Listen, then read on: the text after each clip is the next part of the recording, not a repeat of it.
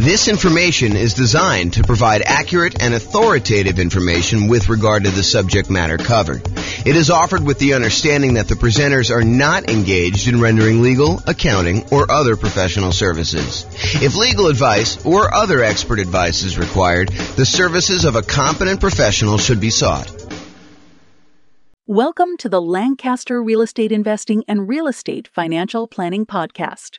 Learn all about investing in real estate in Lancaster, California, with a combination of real estate financial planning and modeling with numbers specific to Lancaster, plus syndicated, more generalized recordings of live and pre-recorded real estate investing classes, not all of them specific to Lancaster. Be sure to stay tuned after the podcast for a message from our sponsors. Well, good afternoon and welcome everyone. I am your host, James Orr, and I have a very special class for you today. This is a class where I get to introduce you to a brand new spreadsheet I've been making. I made a version of this, not in Excel. I made a version of it as like an infographic in PowerPoint, probably 6 months ago or so. And I finally got around to converting it to Excel, making some small modifications to it, and I am continuing to work on it. I'll give you a link to download the spreadsheet so that you guys can use it as well. But we're going to talk today about ways to speed up achieving financial independence. And I'm going to walk you through some of the thinking tools I have and some of the visual aids I have for figuring out how to improve the speed, how long it takes you to become financially independent, using whatever resources you have. So if you were normally on a path to get there in X number of years, the idea is how can we shorten that for you and get you there faster? And we'll talk about some things related to that, like increasing risk by improving speed, because sometimes it's a trade-off. And while I was preparing this class, I actually thought of a whole separate series of classes I'm going to do. I probably will do the first one in that series, sort of like an intro to this topic tomorrow, because I was like starting to add some slides, think about how I was going to do it. And I ultimately ended up saying, okay, this is really its own presentation because I'm going off on this really deep, very interesting, but very deep rabbit hole. And so I'll get to that probably tomorrow. If not tomorrow, then soon. And I will share with you some of my other thoughts on some other really cool new tools I'm making for that as well. But today we're going to talk about ways to speed up achieving financial independence, a new tool I created with this other spreadsheet, and we'll kind of jump right into it. So let's get into it right now. So first, what is financial independence? Financial independence is when you can, in quotes, safely live off of your investments. And when I give you that definition, you're like, okay, yeah, that seems reasonable to me. You're financially independent when you don't have to work anymore and you can safely live off of your investments, the investments that you have there.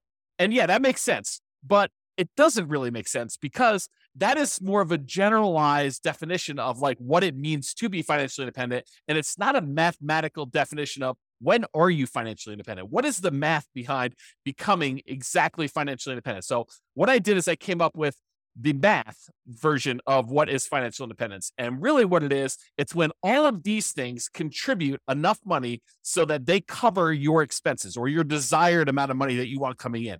So financial independence is really when, one, the net positive cash flow from all of your rental properties, that's all the income from your rental properties, rent, and anything else you're collecting on the property, minus all of your expenses, including vacancy, the principal and interest part of your mortgage payment, taxes on your property, any private mortgage insurance payments you're making, especially if you bought a property as a nomad or a house hacker, any insurance payments you've got on that, any of the maintenance you need in order to maintain the property, and property management. So once you take all the income, you subtract out all those expenses, what's left over is your net positive cash flow from rental properties. And because I'm going to be talking about something else, I don't usually add this to this definition of financial independence, but because I'm going to show you it on another spreadsheet that I made, I will also tell you that this is also the section for business income.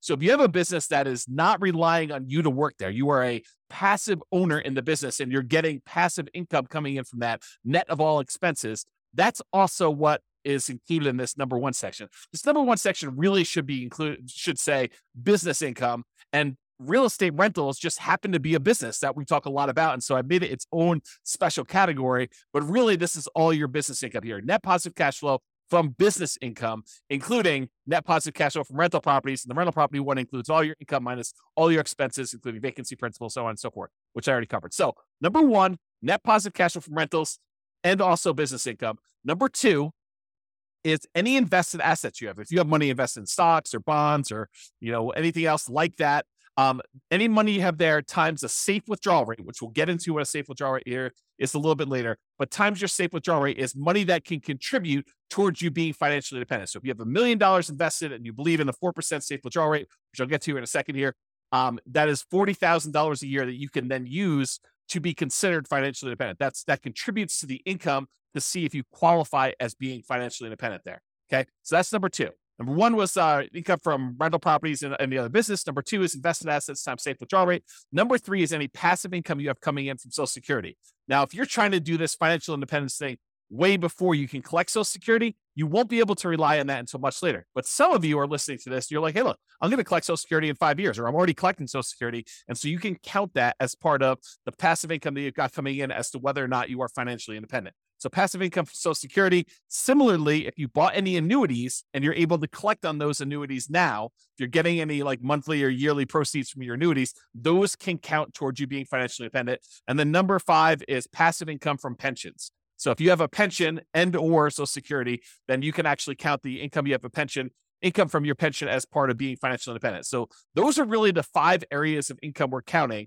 And if the sum of all 5 of those exceeds the amount of money you need to live on, or the amount of money that you desire to have coming in, maybe it's not necessarily just live on, maybe it's live on plus you still want to continue saving for something, then you can count whatever money. If that exceeds the amount of money you need, then you are considered financially independent. That is a more mathematical definition, more than just when you can safely live off your investments, right? We want to know more about like when dollar amount wise, we actually are financially independent, not just like in this generic sense. And so that's why we define it that way. So how do we speed that up? How do we get there faster? I'm going to knock out the 3 kind of like really easy ones right up front: pensions, annuities, and Social Security. And then we'll dig into all the other details, but I want to just get these out of the way. So pensions. If you want to speed up your pension, just make sure that we maximize how much we're contributing to any pensions that we have with our job. So don't like skimp on the pension part of it. Don't say, I'm not going to contribute to that. And I'm going to cover some caveats here, because sometimes choosing to invest in your pension at a lower yield, the lower return that you're getting on that, is actually a mistake.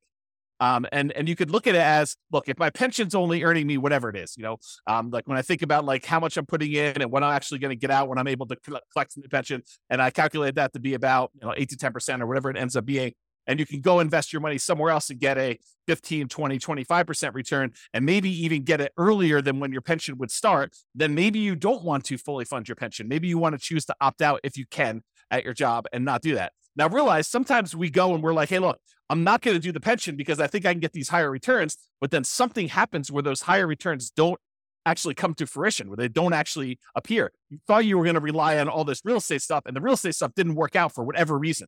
Now you don't have a pension because you stopped doing that. So you got to be careful that you're not trading off some speed with increased risk and then end up regretting it later because you didn't do some stuff that was sort of like your baseline safety net sort of stuff later. Okay. So pensions, that's number one. Annuities, we can buy, single premium immediate annuities, or you could do like, annuity payments over time and do that if we have the cash. And if you want to do the single premium one, if that's going to get you over the edge, like let's say you've got, I don't know, whatever it is, $8,000 in money coming in from all of your other assets. And you're like, look, I'm about $2,000 short to having the $10,000 a month that I really need. And I have this big lump sum of cash sitting over here that I'm not doing much with. I could take that lump sum of cash, buy an annuity, convert that to some type of monthly or yearly income, and actually get myself over the hump of being financially independent by taking cash assets, and deciding to buy an annuity with that.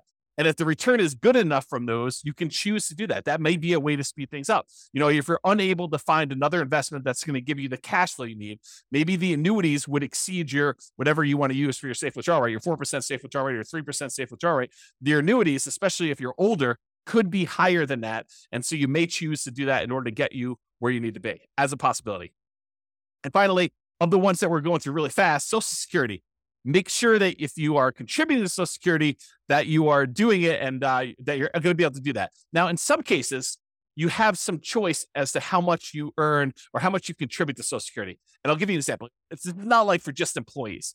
This is for like if you own a business and you're making a certain amount of money in your business, and you can decide how much of the income you want from your business to show up as wages, how much to pay yourself as a reasonable wage for the job that you're doing versus taking money out of the business as profit. Because with the ones where you're paying wages on it, you're usually having to pay a Social Security payment associated with that. The ones where you're taking as profit, you usually don't have to pay Social Security payment. At least that's my understanding. I'm not a tax expert.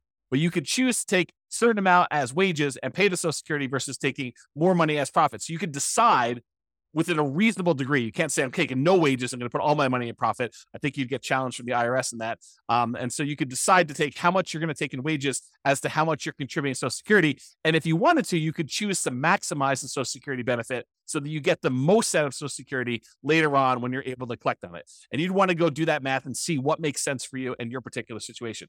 So be careful, though, that you don't deliberately minimize or avoid paying Social Security and then regret it later. Similarly, what we talked about with the pension discussion as well. Okay. So how do we speed up those pensions, annuities, Social Security? Really, it's just about contributing to those and making sure we're doing it. Okay. And I did mention this while we were talking about that, but I just wanted to point it out to you that the returns you're earning on pensions and annuities and Social Security might be lower than what you think you can get or what you actually can get in these other investments outside of those options as well. So while we may or may not while there may or may not be a somewhat reliable source of money returns later, focusing on the pensions, annuities, Social Security, they may not be high enough to improve your speed. And so you may choose not to invest in those, or you may choose to reduce your investment in those, or do sort of like a hybrid where you're only investing a certain amount, and then you're taking the larger proceeds of your money and you're investing it somewhere else. And we'll talk about that. So here's the new spreadsheet that I hinted at. I call it my financial independence, asset allocation, and cash flows engine. And really what it's about thinking about financial independence for you and how you're determining where you're investing your assets, and specifically how the cash flow engine works, where the money you're earning from your job and all your other investments, where are you taking that money that you're earning from those? And then where are you bringing it all the way back around to the front of the engine and putting it in as fuel for your investments to grow even more? And then you're getting more out on the other end, and then you're keeping going around and around, and you have this like engine, this cash flow engine, where you get investments, you buy the investments, you then get the investments to earn some type of return, you get money thrown off from those investments, and you take that money and you bring it back around to the beginning. And so this is a visual tool to help you understand where you're earning your money, where it's all coming from, what are the sources of all of it, and then what are you doing with that money once it comes out of the cash flow engine? What are you deciding to reinvest in? And if we know approximately what the returns are for different kind of like, I don't know, buckets, they're kind of like the dotted lines around certain areas. Do you know the returns you're earning from certain ones? We can choose to say, okay, I'm going to take the money I'm getting from these 3 or 4 or 5 sources, and I'm going to put them back into source number 4 or source number 6 or source number 8 or source number 9. And we could visually do that so you can understand it. This is a brand new spreadsheet. I'm sure there are errors in it because I just released it. I just made it and I've not tested it. It's not been brought out into the public. It's not been shared with anybody. And so you're welcome to go download it, but realize, depending on when you're listening to this, I'm recording this. I don't even have my watch up. October 24th, 25th, something like that, 2023. And so if you're going to watch this and you're relatively close to that date, realize it's going to be new. And the longer we get out from under it, probably longer we get away from my release date, the more likely I'll fix some of the errors, and we'll do that. Not saying that you won't find any, but there you go. So if you want to go download it, go to refp.info/FIAACFE.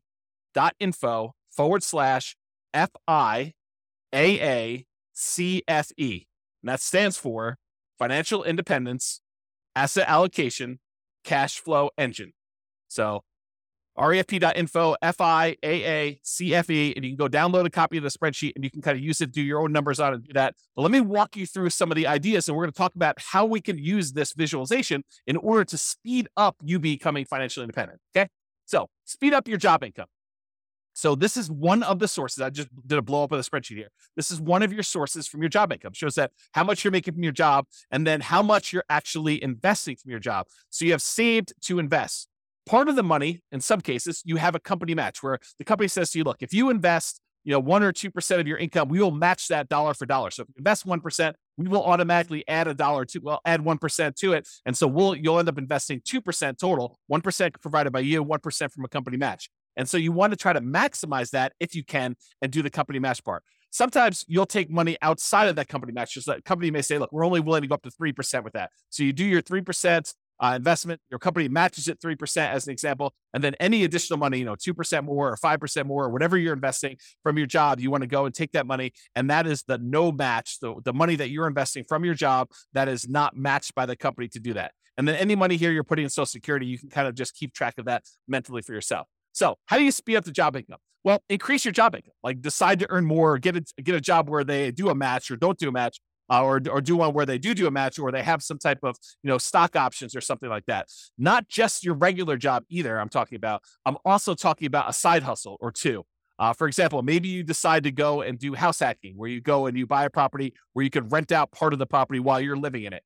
As another example for doing that. Or maybe you decide to start a business part-time in order to generate more income coming in, and you do that. So not just your regular job, maybe other jobs as well. If you're really trying to speed things up, that is a possibility for you. If you're trying to speed things up using job income, make sure you maximize that company match so that you get some money. Although there are some weird things. I didn't plan on going into a lot of detail on this, but sometimes your company match requires that you put money into certain type of accounts where you may not be able to access them until much later. And so realize that if you're trying to speed things up, become financially independent, maximizing money in your company match may be money that you can't use right away. And so you'll sort of have to keep that off in the distance until you're able to qualify for it at age 65 or whatever it is that the rules are for you. So you want to increase your company match or maximize your company match. You may want to increase any money that you're investing on your own outside the company match. And if you're relying on Social Security and you have control over how much you take from Social Security, like you're the business owner and have some control over wages versus profits, then minimizing Social Security may be faster, but at the cost of the amount of Social Security benefit later, which may be more risky or less conservative if something goes wrong with the investments you're making outside of the Social Security option. Okay. So just realize that. All right. So that's the first one. We talked about income. Now let's talk about properties. So in my mind, I've grouped properties into three primary groups because we really do look at properties in three distinct ways. First one is a really obvious one, the owner-occupant properties. These are properties that you live in. And sometimes there's a little bit of crossover, like if you're doing house hacking, you bought a duplex or a triplex or a fourplex, and you're living in one of the units and you're renting out the others, or maybe you're just doing roommates. You bought a nice single family home and you're living in the single family home and you're renting out a couple of the bedrooms, or you're renting out an RV space in the backyard, or whatever you're doing. Or maybe you bought the triplex and you're renting out roommates in the room and the one you're living in. And then you have two other rental units that you're renting out because complete separate units. If you're doing that, that's totally fine too. But for the most part, I'm talking about the properties that you're deciding to live in. And most of the time, we're not getting any type of cash flow or cash flow from depreciation from that. And we're usually not taking advantage of the appreciation, the property value going up, or the fact that we're paying down on the loan, because that really doesn't count until you pay the property off, and it totally reduces your housing expense. So, and I'll go into that in a lot of detail in other classes, but usually that does not contribute towards you being financially independent unless you take that property and you're using it, like we're going to use other properties here in a minute, as sort of like a rocket booster in order to gain some equity, have the property value go up, pay down your debt, and then you eventually sell that property, or you take the property that you lived in for a year or two or three or four or five, and you then convert it to a rental. And in those cases, you could use the assets you're committed there. But if you're just keeping them as an owner occupant, we don't really use those a lot as returns coming out of there that we could reinvest. Okay, so it really would need to move from being an owner-occupant property to some type of investment property or something like that, or selling it, which I didn't show in here, although I did make a note. Not show could sell owner-occupant properties for tax advantage capital gains. And there are some tax advantages of selling an owner-occupant property for your primary. Okay, so the first group was that owner-occupant properties. The next two groups are properties, investment properties that you buy that you intend to keep forever for cash flow. And then the next group is investment properties that you buy that you intend to sell for capital gains. Here's the general idea. There are some properties, rental properties, that you plan on buying, that you plan on keeping in your portfolio through retirement, and you plan on just having those puppies cash flow and generate cash flow to you that you intend to live on. That's one type of property. Those are the keep for cash flow properties. There are other properties that we're buying that maybe the cash flow isn't great, or maybe the property is not one you want to keep in your portfolio for a long period of time, but it is a property that you intend to buy because the return on it is so attractive. And it's a property that you intend to keep maybe for, a month or two and then quickly flip, or maybe you want to keep it for 6 months or a year or 5 years or 10 years or 20 years, or until you get to the point where you have enough properties, enough equity in them that you could sell off the ones that you planned on selling and use the proceeds in order to pay off the ones that you want to keep for cash flow. So there are some properties, though, that we plan to sell for capital gains. And so those are a separate group. The ones where we plan to keep for cash flow, we're primarily focused in on the cash flow from those, although you can access the appreciation of debt pay down via some refinancing or doing a HELOC on those. The other ones, we may get some cash flow and cash flow from depreciation while we're holding them, but really the intention of those is to capture the appreciation, the debt pay down from those, and then use that money elsewhere, come out of the engine and invest somewhere else in the property. Okay, let me check my notes to make sure I covered what I wanted to do. Okay, so some properties you'll own or occupy, talked about that. You could still do house hacking, talked about getting roommates or buying a duplex, triplex, or fourplex. And that could be like a side hustle, right? The income you have coming in from doing a house hack is almost like getting a second job, if you think about it, right? I mean, if you went out and you got another job delivering pizzas and you earn $600 a month, isn't that sort of like, renting out a bedroom or renting out a garage space or renting out an RV parking spot on a property and getting another $600 a month? It's just you're not doing as much manual labor in order to have someone else living in an RV space or renting out your garage or, renting out a room in your property and you're collecting money on that. So it's like a side hustle. It financially contributes $600 to your income, just like another second job would. Okay. And maybe even some tax advantages of you renting out part of your property, as you'll probably get some cash flow from depreciation for the part of property that you're renting. Okay. So we can still do house hacking, talked about that, and or the nomad strategy. If you decide to do the owner occupant property where you buy a property as an owner occupant, get owner-occupant financing, usually low or nothing down. You get owner-occupant interest rates, which are usually a little bit better than investor interest rates. You buy the property, you move in there. You have to live there for at least a year. It's a requirement of the lender that you stay there for at least a year. And then once you're done living in the property for a year, then you can convert that property to a rental, buy another property as an owner-occupant, put another 3.5% down or 5% down or whatever you're going to do, then move into that property, live there for a year, and continue this property, acquiring rental properties with little or nothing down as you continue to acquire each one. And then you move them into either keep for cash flow or sell for capital gains as you do those. So that's the nomad real estate strategy, where you buy a property, live there as an owner-occupant for at least a year, then you convert it to a rental. The reason why we do at least a year is that is a requirement of the lender. You cannot buy a property as an owner-occupant, move in, and then move out before a year is up and convert it to a rental. It's called loan fraud. So do not do that. You have to stay there at least a year. It's a document you'll sign at closing when you get your owner-occupant loan. It's why they will give you an owner-occupant low down payment loan option with a better interest rate. Is because you plan to owner-occupy it, and the requirement is a year. If they change the rules and tell us it's 2 years, we'll start teaching 2 years. Right now, it's a year, so use a year. Okay, talk to your lender about that. We talked about that. And some properties you want to keep as long-term rentals. That cash flow goes toward the goal of financial independence. Some properties you'll want to sell for capital gains. Some of the cash flow while waiting the sale, where you'll capture and redeploy the equity you get from the property. Property goes up from appreciation, maybe some forced appreciation because you bought it at a discount or you did some work on it. And then property gets paid down a little bit on the loan. The difference between what you sell it for minus all your costs and taxes and stuff like that, minus what you owe on the property, is going to be that money that you're going to be able to redeploy as part of your cash flow engine in order to do this. Similarly to what we just talked about with all the real estate, because real estate is a business, as I discussed, we're talking about businesses here. So you basically have a business where you're getting cash flow, your profit from being in the business. Now, this is, if you have a job, you put your job income up on top in the spreadsheet and you get this business cash flow coming out as profit here later. Eventually, you may decide to stop working your job, but maybe you still own part of the business and you get profit from the business in the form of dividends or whatever else they're going to do there. And so you kind of keep this as there. So it allows you to kind of keep track of that there. Okay, now let's talk about safe withdrawal rate, because I'm about to go talk about the invested assets you've got and other things. And I want to mention what safe withdrawal rate is and kind of give you a very brief definition of what this is. We could really do like a 2-hour class on safe withdrawal rates. In fact, we probably could even do more. Okay, so where's safe withdrawal rates? SWR. It's how much you can, in quotes, safely withdraw from money that you have invested in things like stocks and bonds and likely not run out of money. There's no guarantee that you won't run out of money, but it's likely based on historical data. So a guy named Bill Bengen did a bunch of math and he came up with this idea that, hey, how much money can I take out of a client's portfolio where they are really unlikely to run out of money over a 30-year period or something like that. And so he looked at a bunch of different starting points using like historical stock market data, and he came up with this idea of a 4% rule.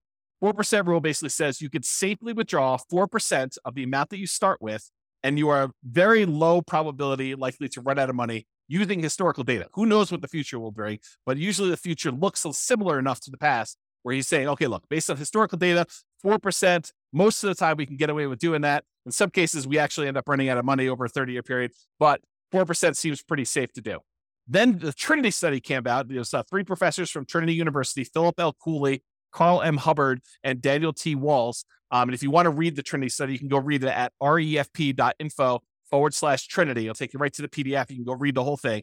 But they did a whole bunch of analysis on the same problem. And they basically determined, if you have a 90% stock portfolio, or 10% stock, or 10% bonds, or 80-20, or 70-30, or whatever it is, they ran through a whole bunch of different variations. And they published how many times of the different starting years did people actually run out of money doing this. And they showed their results. So you can go look at all this and do it.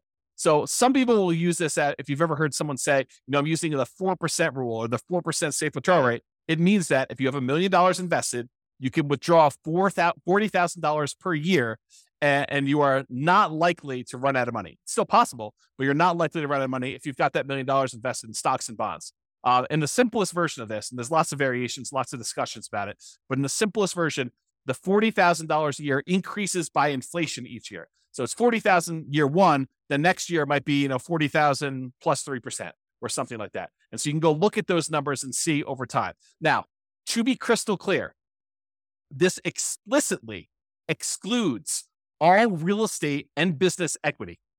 So you can't say, I've got $2 million worth of real estate equity and I'm cash flowing $2,000 a month for that. And then go over here on the other side and say, well, then I have $2 million of real estate equity and the $1 million in stocks and bonds. And so I've really got $3 million that I could use with a 4% safe withdrawal rate. That is not the case. That is definitely not true. You can only use the $1 million you have invested in stocks and bonds with this safe withdrawal rate idea. You cannot use the real estate equity as well. It's like double dipping. You're already getting a return on that $2 million of real estate equity. That's the cash flow that you're getting on the rental properties, as an example. Okay. So you cannot use real estate equity as like part of your safe withdrawal rate. If you liquidate the properties, you sell them, you pay the taxes on them, you pay any expenses of doing the transactions, closing costs and all that other stuff. You could take the money and then invest in stocks and bonds or whatever else you want to do, and then use your safe withdrawal rate with that. But that's not what we're talking about here. Okay. We're really talking about money you've got invested in stocks and bonds, not the equity in your properties. Okay. Now that I explained safe withdrawal rate, now we're looking at the 3 different types of accounts you have where you have assets invested in them. And these are usually things like stocks and bonds times whatever your safe withdrawal rate. So there's money that you could have in a taxable account. And a taxable account is money that you pay taxes in order to get the money. It's like from your job. And then you're going to pay taxes on any gains you have from those investments. So you pay taxes when you earn the money. Then this is an after-tax investment. And then once the money gains stuff, goes up in value or it's throwing off dividends or whatever, then you're paying taxes on that as you go. That's what your taxable account money is. For example, investing money you earn and pay tax on already in a brokerage account. So you go decide you're going to go invest, you're going to trade options, you're going to do whatever you're going to do there. That is money that you most of the time be doing in some type of taxable account, taxable brokerage account. There's another type of account called a tax deferred account. You can have assets in these tax deferred accounts. It's money you invested before paying taxes on it, but you need to pay taxes on it when you withdraw it. So it's money that the government will say to you, hey, listen, you could take a certain amount of your income and you could set it aside and invest in these tax deferred accounts. You don't pay taxes on the money that you earn while you do it, but you are going to pay taxes on it when it comes out. And so they want you to grow that, make it a much larger dollar amount, and then pay taxes on the larger dollar amount when it comes out. An example of this would be a traditional IRA. Okay. So that's another example of a tax deferred account. And then you could have assets in tax-free accounts. This is money where you pay taxes on it as you earned it, but then you do not pay taxes on it when you withdraw it. So you can put it into a certain type of account, let it grow. You pay taxes on it before you put it in. And then once you actually have it grow, then as you pull it out, you do not pay taxes on that at all. An example of this would be like a Roth IRA. Okay. So you could take money that you're earning in your engine and you could decide to put it into your taxable account, pay taxes on the money, invest it, and then pay taxes on it as you come out. You can decide to take the money you have, not pay taxes on it up front, defer the taxes till later, invest your money, and then pay taxes when you get it out. Or you can pay taxes on money, invest it, and then when you pull it out, it's tax-free. Okay. So those are the 3 types of options. You have an account, kind of like a line item for each one of those here. And then you multiply that by whatever your safe withdrawal rate is to find out how much money you could take out of there. Now, while you're actively growing your portfolio, you're not taking out money to live on or anything, you can just let these grow, right? You put money in and let them grow and not actually do a safe withdrawal right now. But later on, when you start pulling money out there, you may want to have money coming out of those.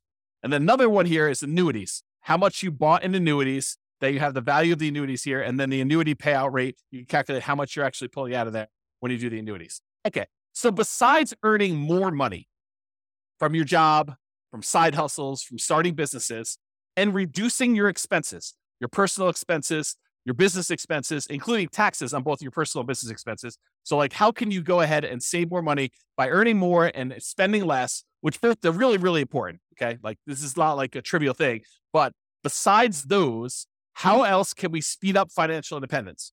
Well, it's really about what you do with the money you've got coming from your assets, like how we go and deploy the things that are coming out of the engine, the sources of the money that you have to invest. You know, when we talk about the engine, it's the money in, all the money that you've got that you're investing in your assets. Then what happens when you get returns, and what do you do with all this money coming out? Sure, there's job stuff where you're getting some money and you're saving it like there. But really, what are you going to do with like cash coming out of your businesses and the money coming out from like your properties growing in value if you decide to do a refi or HELOC or whatever, or if you decide to take money and you sell a property or doing all that, or any money coming from your business or the safe withdrawal rate money you've got coming out. Like, what are you doing with all of this money?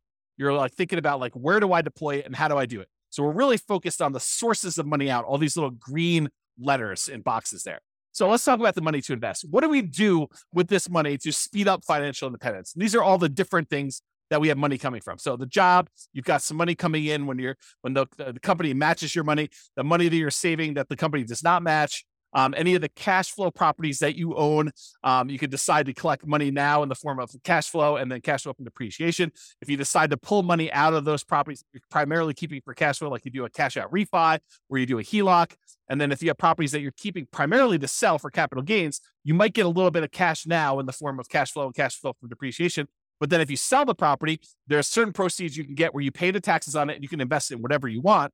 Or you could decide to defer your taxes, do a 1031 exchange, and then reinvest that money in more rental properties, like kind investments. So you could do that.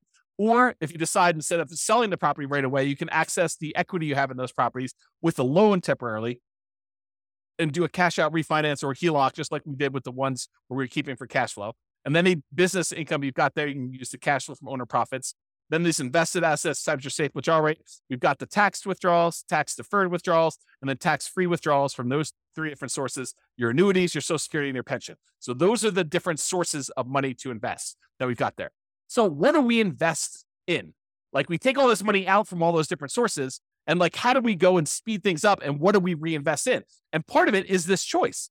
It's the choice of, okay, we've got all these sources of money that we just went over. Where are we going to put that? How do we improve it? And part of that is taking all this money out that we see. Some of them you're going to be deferring for later. Like you're not going to be necessarily taking money out of, the tax withdrawal account or whatever, unless you're going to say, hey, I'm saving up money in this until I get to $100,000, and then I'm taking $100,000 and I'm going to use that as down payment in order to buy a property. So you may be doing stuff like that, but sometimes it's like you're holding for a little while until your engine grows and the return grows in that. Then you're going to take money from there and you're going to move it up somewhere else. Okay. So what are we going to reinvest in? Well, here are the options, right? I've tried to simplify it down and say, these are really the choices we're looking at. Number one, we can invest in more owner-occupant properties. We could either put up money for down payments and buy another owner-occupant property. Maybe we sell one, use some of the proceeds and reinvest in that. Or maybe we sell one, take some of the money, buy an investment property, take less of the proceeds and go buy an owner-occupant property. But we take some and we use it for down payments to buy an owner-occupant property. Or we could pay down on mortgages and earn a return from having less that we owe on the property. So if we have an 8% mortgage, which is what they are about the time that I'm recording this, you could take money, from something else you've got on the other side and reinvest it by paying down an 8% mortgage. What do you earn as a return by paying down an 8% mortgage? It's not a trick question. 8%. That's exactly right. So if you're going to go have a loan, you're going to pay it down. What you get as a return is the interest rate. So if you've got a 2.25% mortgage on a property because you got a really good mortgage, 5 years ago or 3 years ago, do you want to go take money that you could invest in stocks or bonds or CDs or more investment in real estate or anything else and pay off a 2.25% mortgage and earn 2.25% on that money?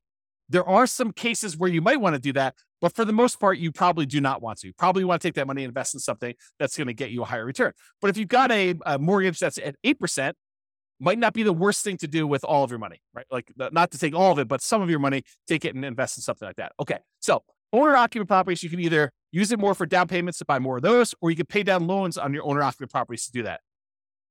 The other thing is you can keep for cash flow properties, the properties that you intend to keep for cash flow, you can use for down payments to buy more properties that you intend to keep forever and cash flow them into retirement. Or you could either use down payments for that, or you could pay down mortgages on those. And then finally, for the property group, you could sell for the properties that are sell for capital gains, the ones that you intend to sell at some point in the future, like get a really good return early on. And then as your equity builds up, you want to sell that thing off, take the equity, redeploy it into something that's going to get a higher return, which we'll talk about here in a moment. You could use that for down payments in those, or you could pay down the mortgages. So really it's the three different property types. We can use down payments, or we could pay down the mortgages. Those are the two primary things. No, I guess there's something else I didn't add in here, which I probably should add to the spreadsheet, because there are things that you can do in order to invest in, and that is improve the property. You could go and improve the property and make your cash flow better. So it's really not paying down the loans. It's really not a down payment, but it's improved property. So yeah, we could go ahead and add that. Maybe I'll make a note. See, teach a new class with a new spreadsheet, you get to add new things. Improve property. So hopefully I'll remember to go look at this sheet of paper and I'll add that to the list. Okay, so those are really the things you do to properties. Or you could do your businesses. You could do down payments, you could do pay down loans, or you can also probably improve your business. I should add that as well too. Let me make a note. Improve business. And then buy assets. You could go take money and invest it in your taxable account. If you qualify for, like from an income standpoint, you could use it in your tax deferred account, or you could invest in a tax-free account. There's some qualifications and limitations for doing the tax deferred and tax-free. So just realize that you might be limited in what you can do that. Or finally, you could buy annuities. But that's really all we're talking about. These are all the choices we have of the money that we've coming out from our job and all these other investments we have. We could take that money and what are we really going to do? We're going to put it back at the beginning and we're going to reinvest in something. And now what we want to look at is what are the returns we're earning on all of these, and then make a decision. And I'm not going to go into returns today because we cover that in a lot of other classes. But maybe I will do a separate class where I just bring all the returns in and I just do a summary class looking at the returns you can earn from different things we've got going on here. But part of this decision-making process, how do you speed things up, is being smart about where you're taking money from in your engine and what you're putting it into to make sure that the returns you're earning on those make sense for you for getting you where you want to be. Okay, so now that we talked about really like the engine and how it all works, let's now look at the three primary groups for how we can speed this up. Number one, we can increase savings. Number two, we can increase the returns. And number three, we can reallocate assets. So increase savings. Increase your income or all the other job type stuff you've got there, side hustles, whatever you've got going there. Number two, decrease expenses. So make sure that you're living frugally, that you are, not paying a lot in taxes on things like that.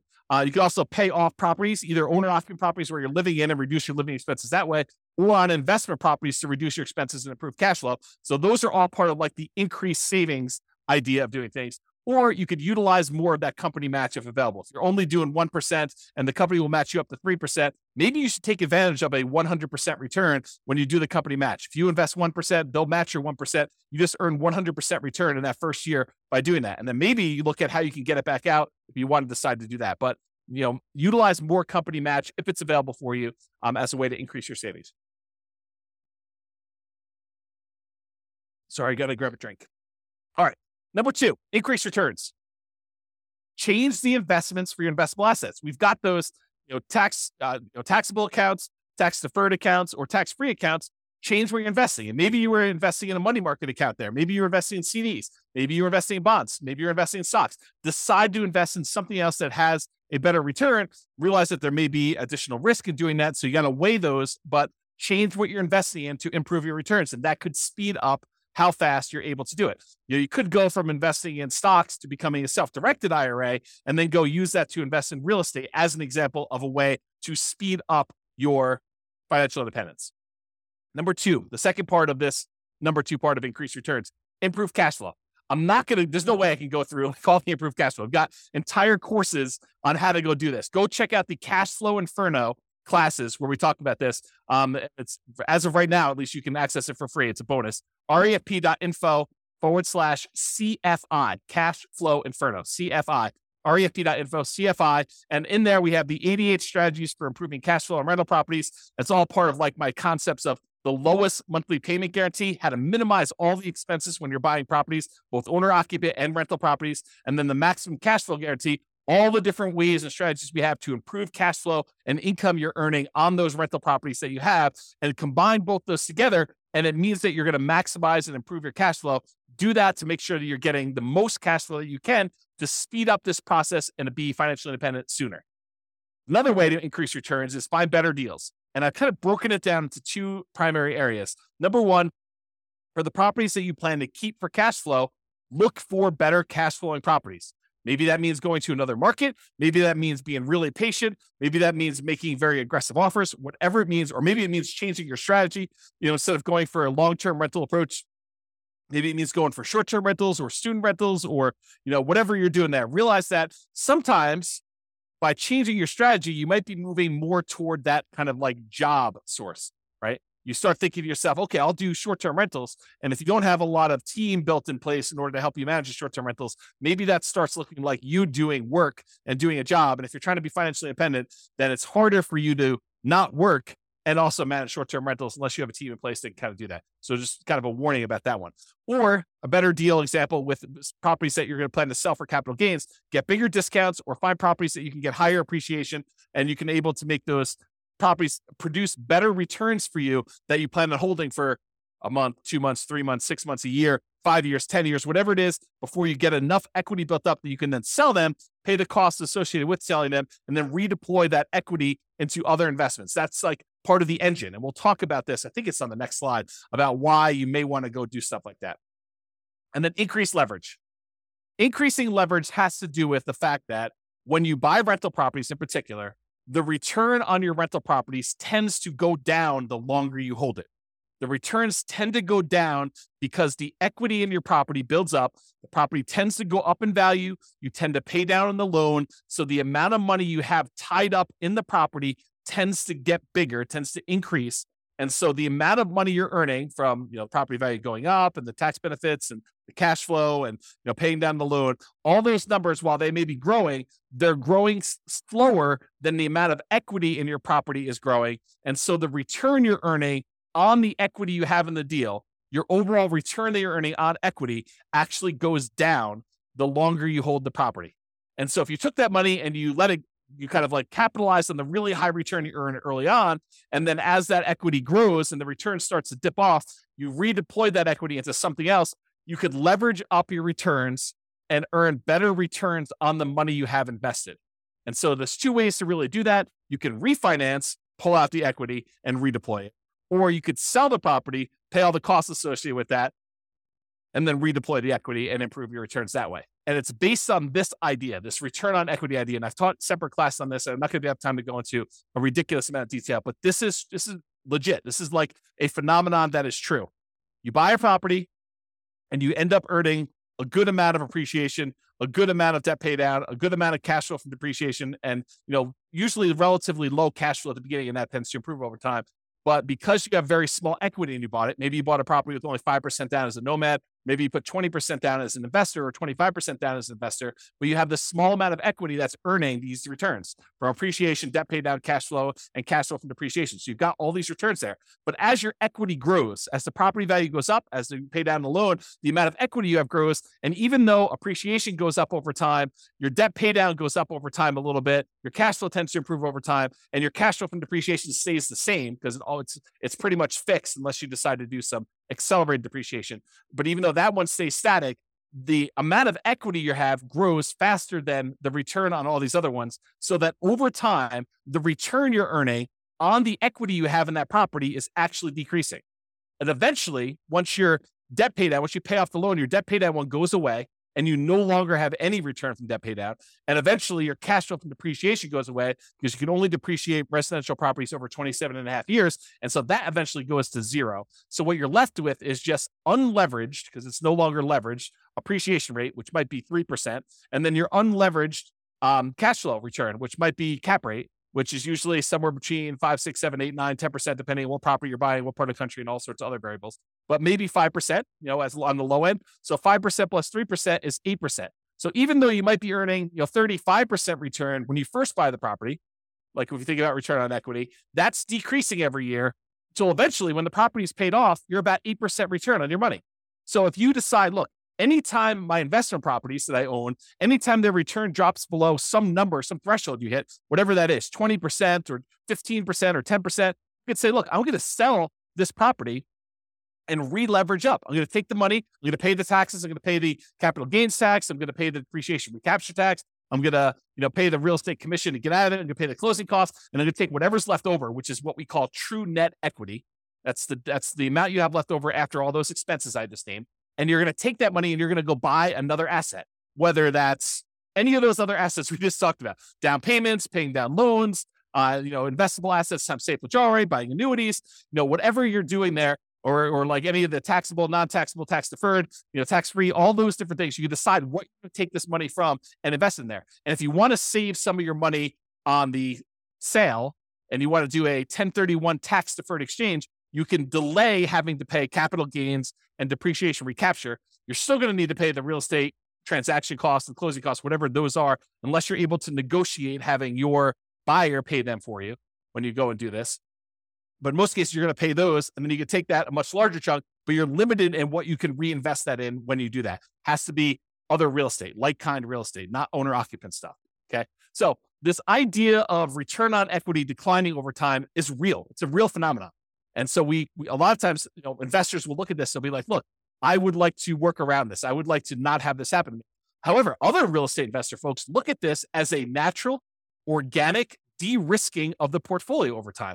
Because as you pay down the loan, it becomes less risky. You owe less on the asset. Your kind of like resiliency for price declines goes up, and your resiliency for rent declines goes up. The rent can come down and you'll still have positive cash flow. The price can come down and you'll still have positive equity. So this is a natural, organic way to de-risk your portfolio, but it also typically means that you're getting less of a return on your asset over time.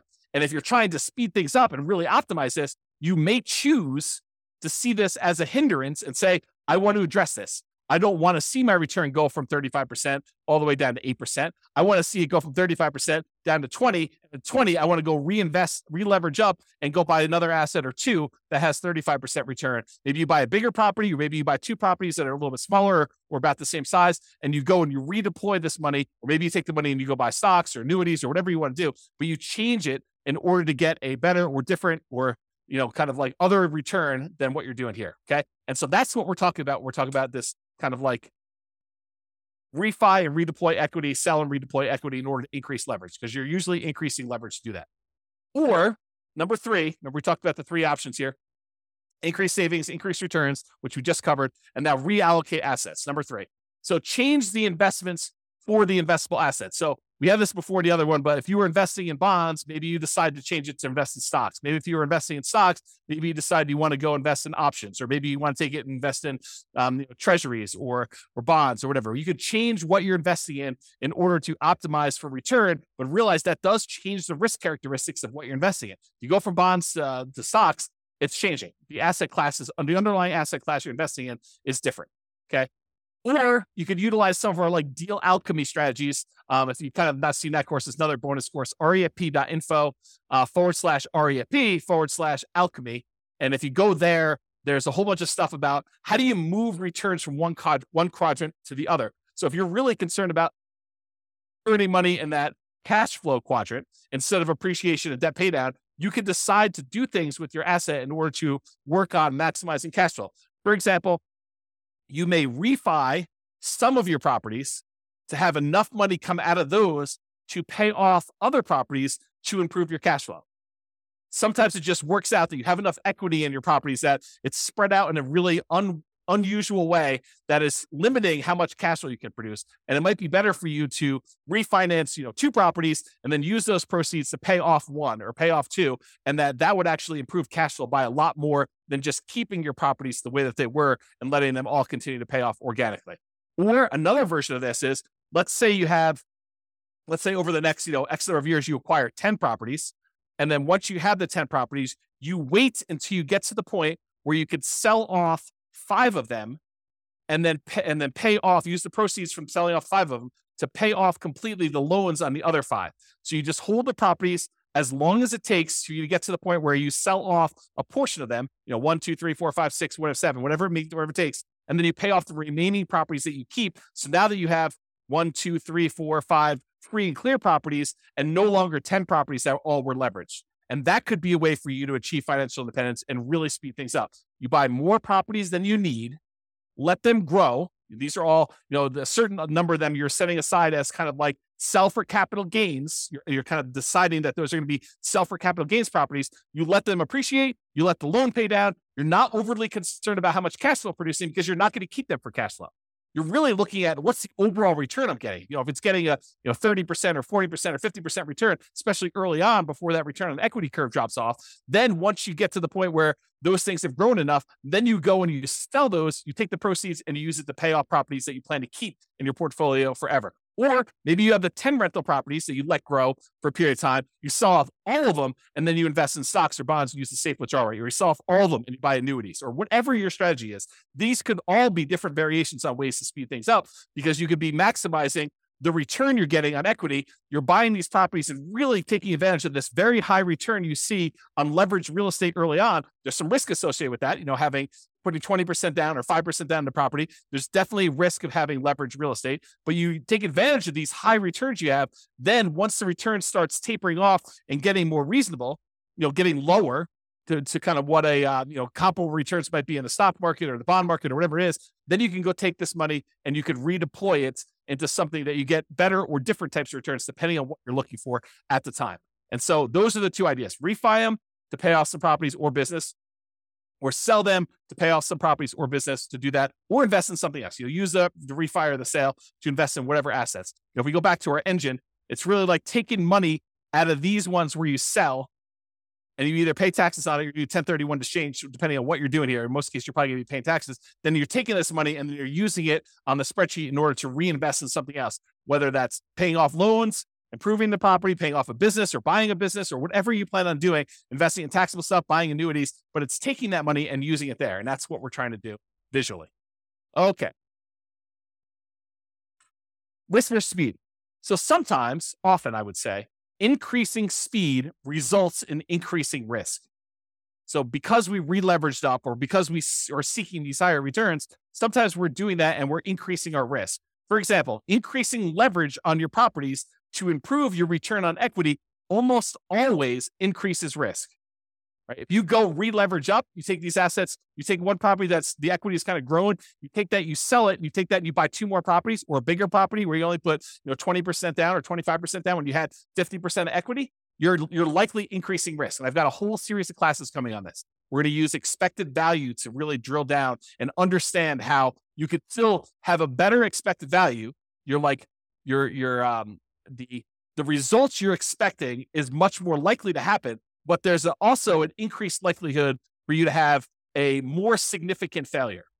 That's what we're going to look at when we talk about expected value. That's a totally different class. That was the class I told you I didn't have time to teach, but I'm going to teach another version of it. Okay. So for example, increasing leverage, talked about this, always increase. Many real estate investors will choose to de-risk the closer they get to their FIRE date, the financial independence retire early date. Because as you get a much larger asset base, having variations in that could impact. If you needed $3 million in order to be considered financially independent and you're getting closer to your deadline of when you want to actually be retired, then, if you have a portfolio that, could easily go up 10% or down 10% in value, and all of a sudden you see as you approach your date, the portfolio drops 10% and you need that 3 million and you only have 2.7 now, that's problematic. And so the closer you get to the date where you actually want to be financially independent and stop working, the less risky you want it to be, unless you're way above it, right? Unless you're like, okay, I need 3 million, I'm at 7 million. I don't need to de-risk that much at that point.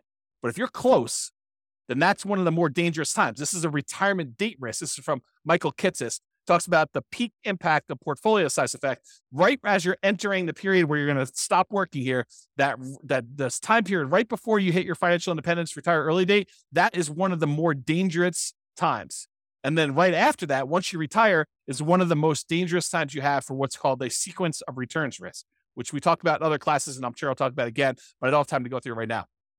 If you want to go read Michael Kitces' article about this whole idea, and it's not real estate specific, it's more like stock market stuff, you can go to refp.info/redzone, REDZONE, and you will see Michael Kitces explain this phenomenon to financial advisors.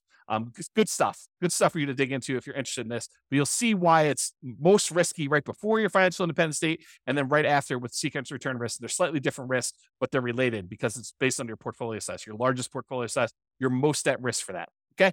So in conclusion, there are many choices you can make to speed up your journey to financial independence. And hopefully you're just starting to understand how this whole engine thing works. So all the different sources of money you got coming out, then what do we take that money and what do we do with it? What do we kind of move it back around to get it going in? And then when it goes in, it kind of comes out. And that's why it's an engine. It keeps repeating and it keeps growing with your returns there. So the choices you make about what you're taking with the money coming out and what you're putting it back into matter, and they can really impact the speed at which you're able to achieve financial independence. Some require more sacrifice and discipline to implement, reducing your expenses, saving more, getting a different job, doing side hustles. That's more work. It's more sacrifice and more discipline to implement. But some of them are mere distinctions at points of decision. Hey, and when I'm going to take this money coming out of here, I'm going to invest it in this instead of this. And that can make a major difference. Taking your money and paying off a 2.25% mortgage versus paying off an 8% mortgage could make a big difference. And it's really no extra work for you as to what you want to do. It's just like deciding I'm going to do this instead of this. And so ideally we get this little visual, and I'll create some more tools around this so you can see like what the expected returns are. Maybe you put in your own numbers and you could decide where you're going to take money out of to kind of optimize and improve your kind of like speed to financial independence, but also weighing in the risks of doing so as well. Okay. Speaking of risk, some of these ideas will reduce risk. Taking money and paying off loans with them probably reduces risk overall, provided you have enough reserves. You don't want to go risk your reserves to kind of pay off a property a little faster. Other choices will increase risk.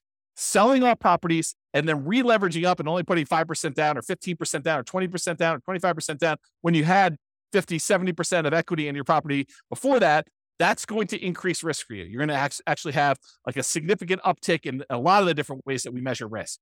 For real estate investors, the decline you see from return on equity is a legit phenomenon. It does happen. So be aware that most of the time when you buy a real estate investment, the best return you're getting is really early on when you're most leveraged.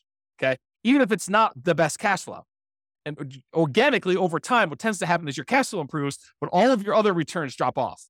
Okay. So that tends to be what's going on in your investment. So if you're really trying to maximize returns, especially if you've got some of those properties allocated for sell for equity or sell for capital gains, then a lot of times your overall return is going to be much lower the longer you wait on that. So that decline from the return on equity curve is legit and something that some people will use naturally in their favor to organically de-risk their portfolio as they get older, as their portfolio ages. Some people are like, I want rocket booster returns all the time. So I want to use these kind of sell for equity properties or sell to refi to get at my equity kind of process and redo those things to really maximize the return on equity numbers at the cost of increasing risk. And we'll look at those here when we do a lot of the expected value stuff in future classes to do that. Hope you enjoyed today's class. Hopefully it's not too long. Have a great day, everybody. This has been James Orr. Bye-bye for now. With home prices up, mortgage interest rates up, and rents up, but not quite enough to counteract the higher prices and interest rates, cash flow on rental properties in Lancaster is harder than ever. Book a call with the Real Estate Financial Planner to apply our proprietary 88 strategies to improve cash flow on your rentals. See the show notes for a link to schedule your call and improve your cash flow today. If you're a real estate agent, lender, or professional in Lancaster that wants to help our real estate investor listeners, consider reaching out to learn about collaboration opportunities with this podcast. We'd love to add more value to our listeners by having you assist our investors buy, sell, and finance their real estate investments. See the show notes to schedule a call to discuss collaboration opportunities